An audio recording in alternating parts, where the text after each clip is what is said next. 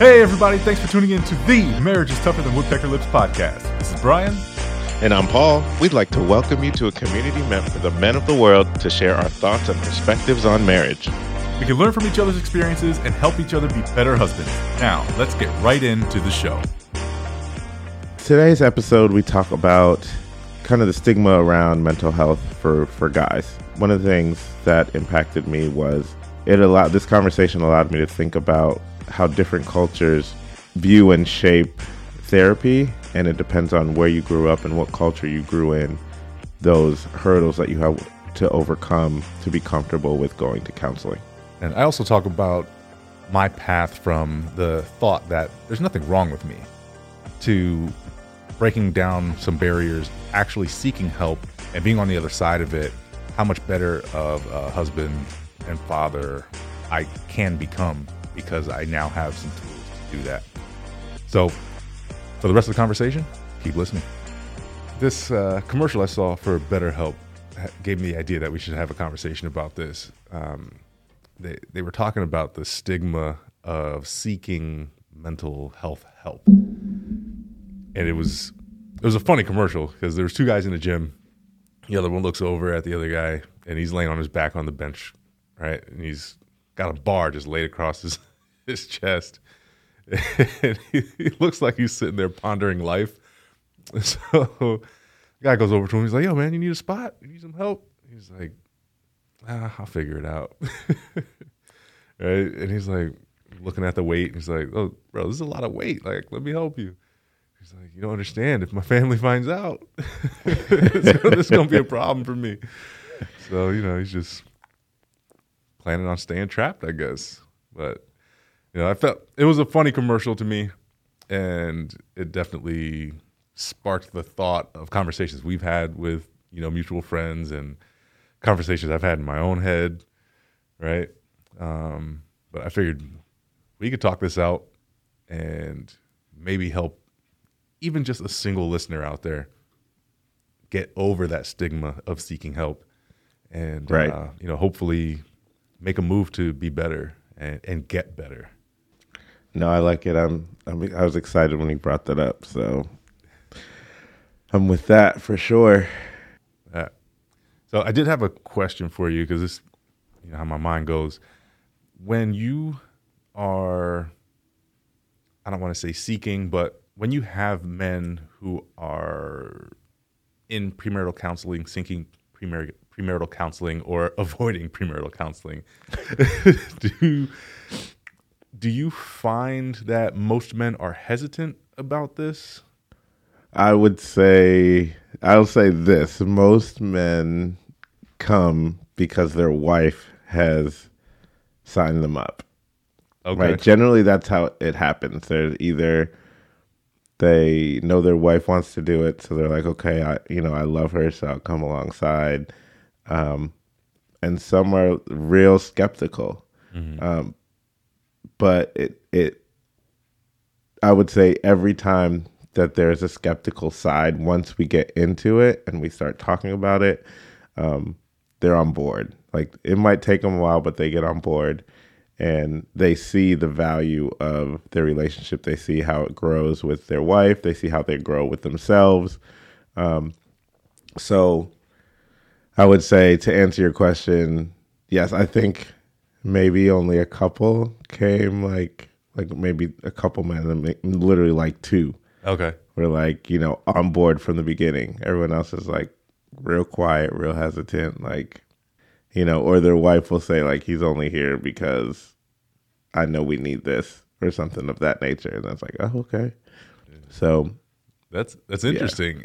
So I have a couple thoughts now. Like, where does that transition happen? Like, are you mindful about that? And is there a specific point that you get to where they're like, all right, I can see this? And then my other thought is, are they then also hesitant to like open up about certain things within the counseling? Yeah. So, excuse me.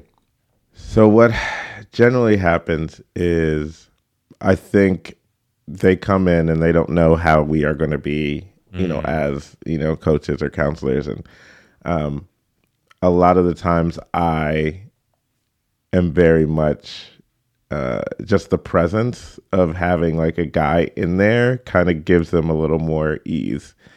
And once they see that, a lot of times they think it's going to be like a gang obsession, right? Like a what's wrong with them type of deal. Yeah. But then when we just start talking about issues that couples have in our experiences, and also once they see that we are not only going to attack them, or we're only going to point things out when we are going to point things out in the relationship and point out where people need to grow, whether it's the husband or the wife. I think once they see that and they see that we're objective, then they're like, oh, okay, well then this happens too. And this, so it and depends on the couple kind of, and a lot of that does have to do with upbringing as well. Okay. On how there can be a stigma, or how people grew up is how they decide how open they are, or even if they even know how to open up.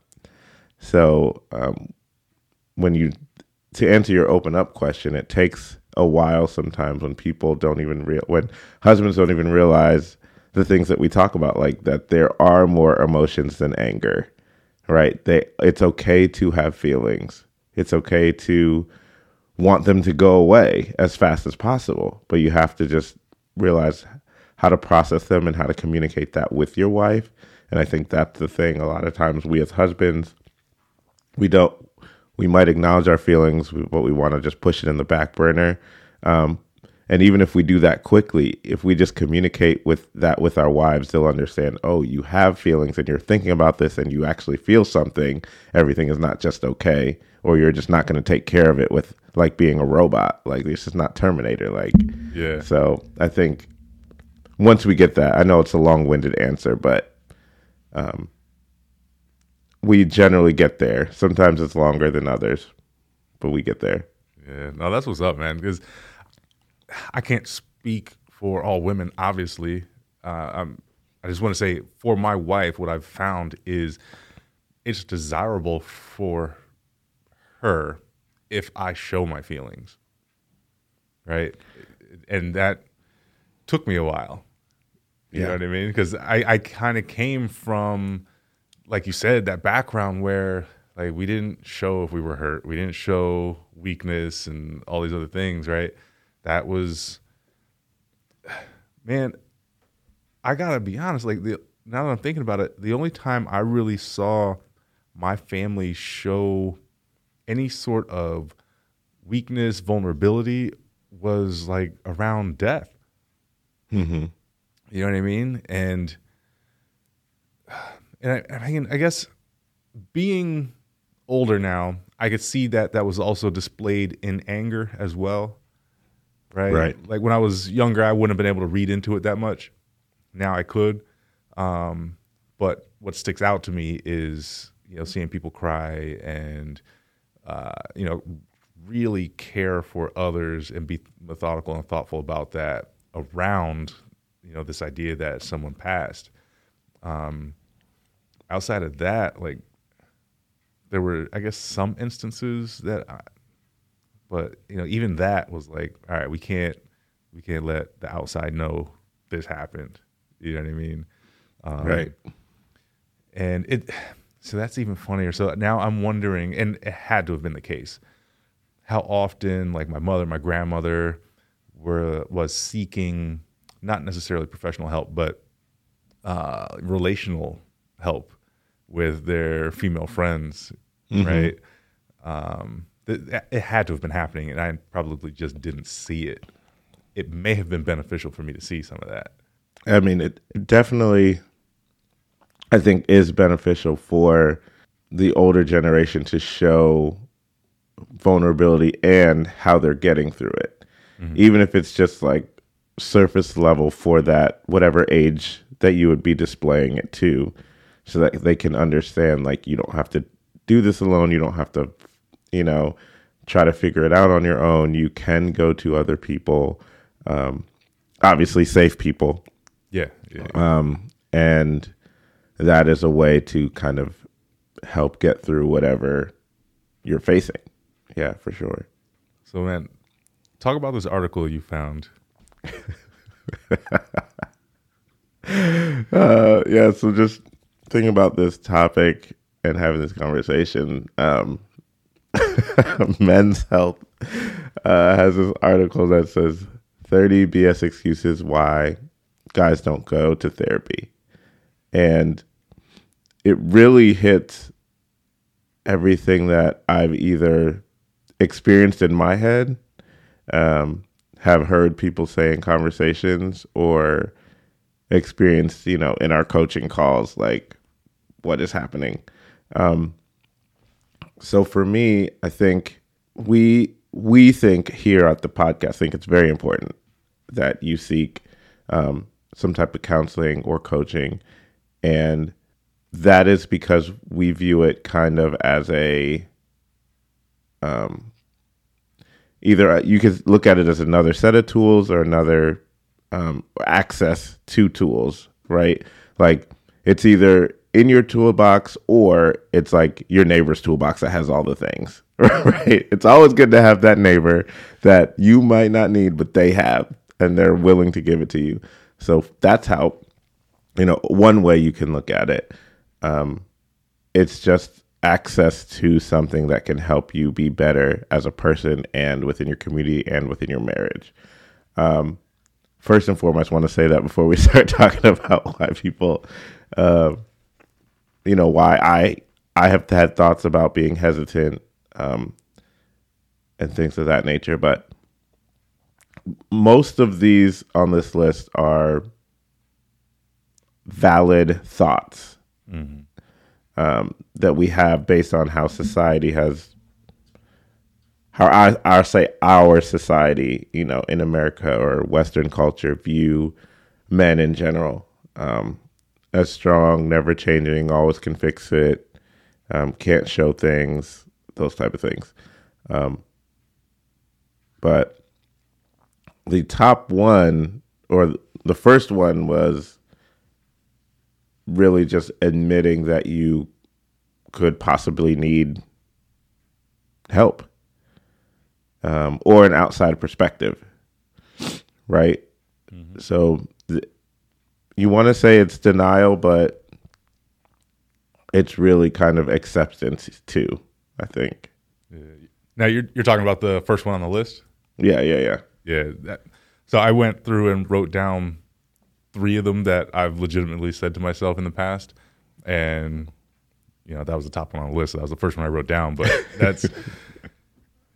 It's simply denial in my mind, for my experience anyway, right? It's like, there's nothing wrong with me, man. Like, something wrong with you, right? Right? You always want to get the attention away from yourself and project it. You know what I mean? Like, so, I've been there, man. Like, there's nothing wrong with me. Like, this is fine. Like, and it kind of goes back to that conversation we had, right, where the way guys think is like, in the grand scheme of things, this isn't all that bad. Like, right, I could either just hold on to this, put it in my pocket, and carry it around with me for the rest of my life. It'll just sit there. It'll be a little pet, or I could also just try to ignore it. Like, either way, I've been getting through life so far. Like, why do I have to go pay for somebody to help me with it? Like, nah, man, I'm fine.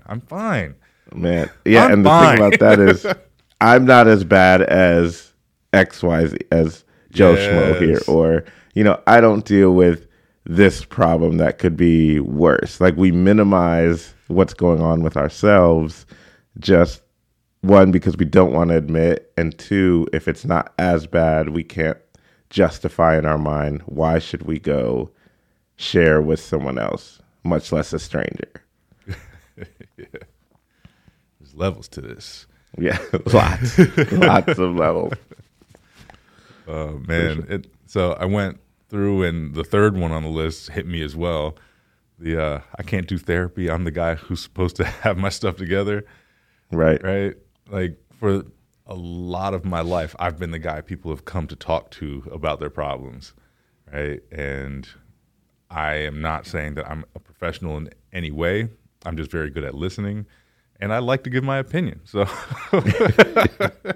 I got plenty of opinions for you. But yeah, I mean, men and women have always come to me, and especially around relationships, come to talk to me about, what does this mean? What's this guy doing? What's this girl doing? How do I get over this hump? Right? Like we were arguing, and I'm trying to think of this one scenario. This college kid was telling me, like, he was arguing with his girlfriend, and he was like, she just keeps throwing so many points at me. Like I can't effectively argue with her. Right? And I was like, take notes. He was like, what? I was like, I've done this before. Take notes, and it'll help you practice pulling everything in together. And once you write down all the points that she's making, you'll be able to respond to all of them. And he came back to me. He's like, Brian, that worked. I was like, I know it did. Right. No, that's that makes all the sense for sure. I mean, for me, I think one that stuck out to me, or two that are kind of lumped together, is I don't want to complain, or I don't want to talk crap about anyone. Like it's always in my head. Like, my life is pretty good. Like in the back to the grand scheme of things. Like, I mean, it's really weird as, my mind even does this as a black man, like going all the way back to like slavery. Like, listen, if my ancestors saw this, like they would be good, even if not to slavery, like, just back to like the 50s and 60s, like the 1950s and 60s. Like, listen, I own my own home. I'm in a nice neighborhood, blah, blah, blah. And I just list all these things. Like, really, I shouldn't complain, And, thinking back to like cultural things, like because our culture and our demographic, kind of has that built in, like started from the bottom. Like we have a really hard time and have fought through so much. I think we have that attitude. It's kind of ingrained in our nature. Like we have already achieved so much, or it could be worse. Like it could be worse. So, when you're doing well, or you're achieving, or you're at an okay place, like don't, or even if it's bad, like it could be worse. So make the best out of what you have. I mean, literally, we eat chitlins, like as a culture, like that's making what you have into a delicacy, right? Right. So that's built in us. Like we just take and we figure it out. Like we don't have anyone else. But if you go back and use that example, like that was a community coming together and figuring out, we don't have much. How do we make this taste amazing?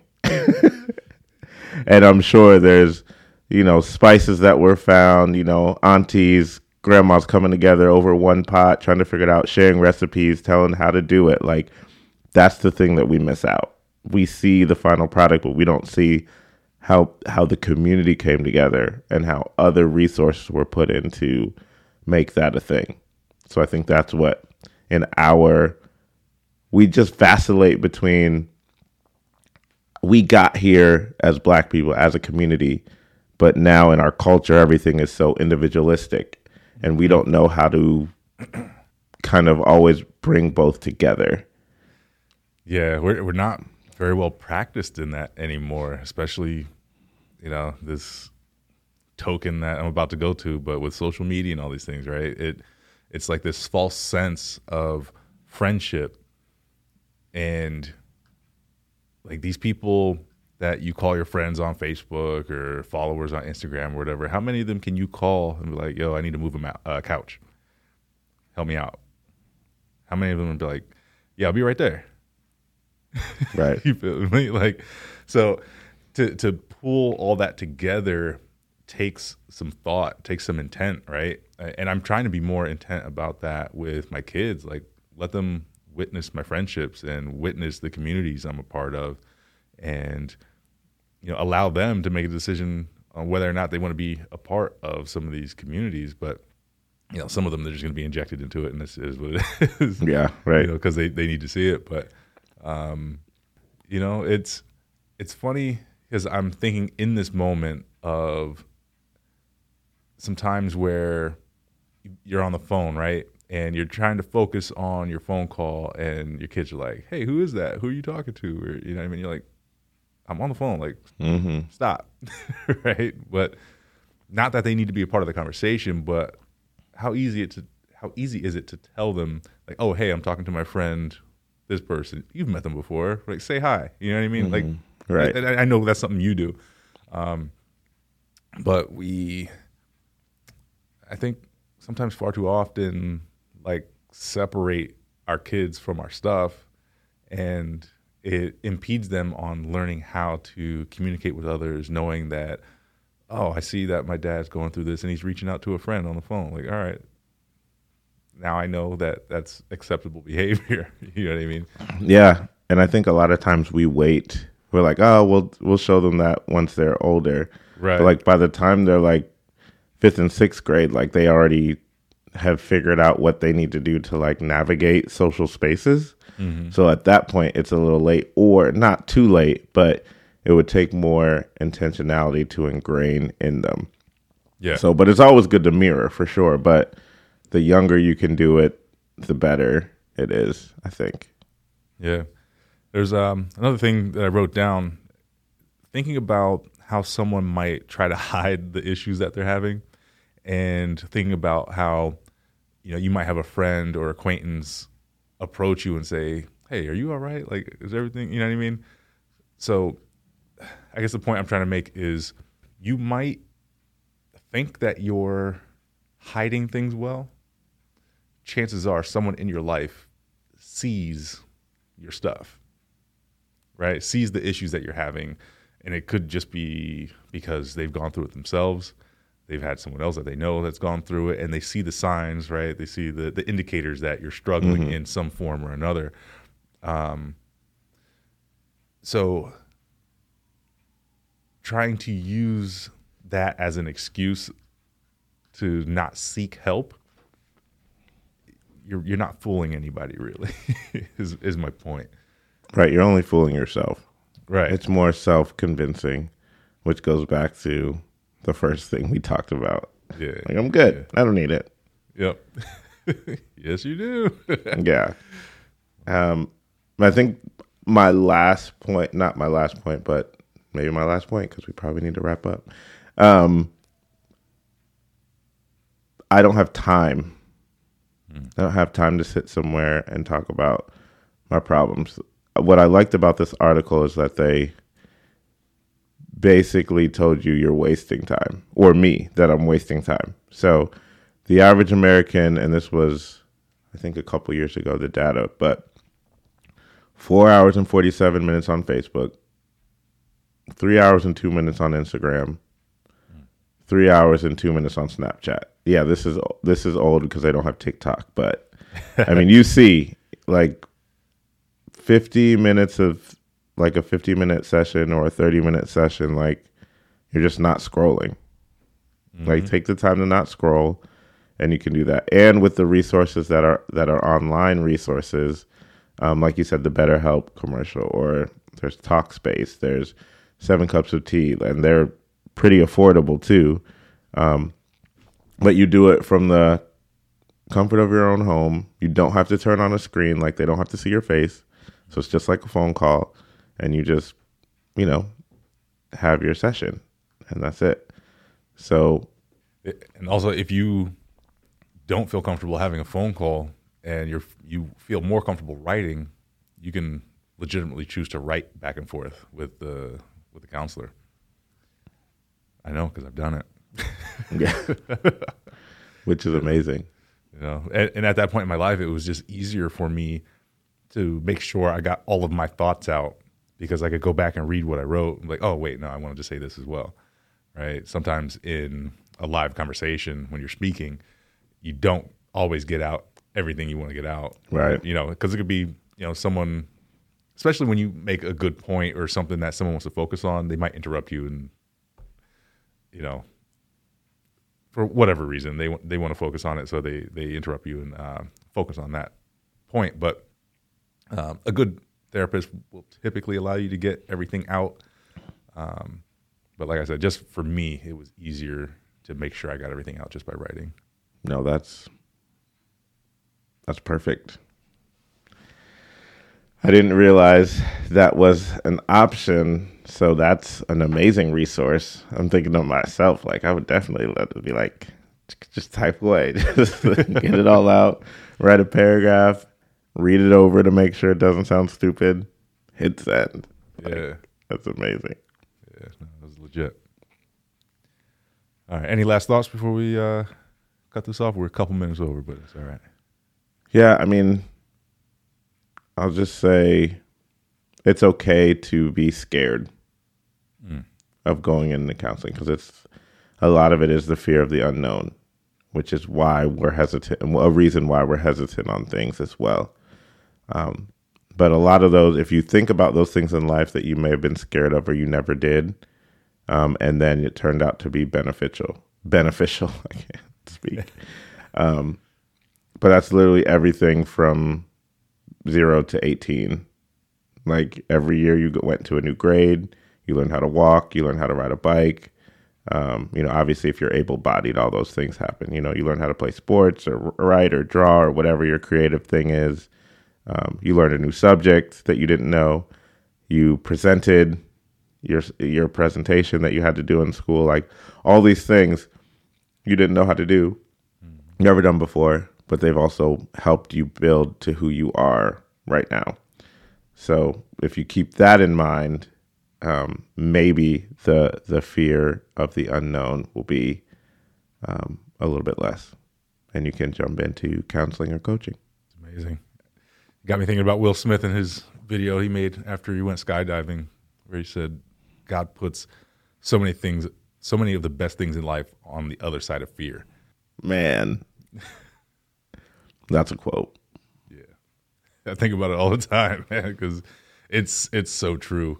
And when we were talking about counseling, think about the result you can receive from just stepping to your fear first, right? And like we talked about, just go through a little bit of the experience so you can figure out what the actual process is, and then figure out that it's not so scary, right? Find out that your counselor is going to develop some trust with you, make you feel more comfortable. And it's not to, expose your stuff to the world. It's just so they can effectively help you. So once you go through that experience and you're like, all right, so this isn't as scary as I thought it was. Think about on the other side of that. And it might be 3 months, 6 months, a year until you get through whatever it is that you're going through. But think about how much more effective of a father you're going to be, how much more effective of a husband you're going to be. My path, has helped me in the workplace as well. I was better able to deal with customers, whether they be just upset about something or irate and yelling at me. Like, it really gave me the tools to be able to communicate more effectively with people. And I'm not going to lie to you, I'm still working through some things, right? But just knowing that there were tools out there, number one, helped me. Someone giving me those tools was even better. And now being able to put them into practice is, I don't know. I don't want to say indescribable, but it is amazing just to see where I came from and where I am now. And then now with the podcast, I get to help other people as well. I love it, man. All right. Sitting out there. All right. Thanks for listening. If you got any value out of this episode, we'd like to invite you to rate, follow, and review on your favorite podcast platform. If you would like to be a guest or want to have your questions answered, hit us up on our website, marriageistuffer.com, or follow us on Facebook, searching Marriage is Tougher Than Woodpecker Lips. Thanks again. This is Paul. And this is Brian. We will talk to you next time.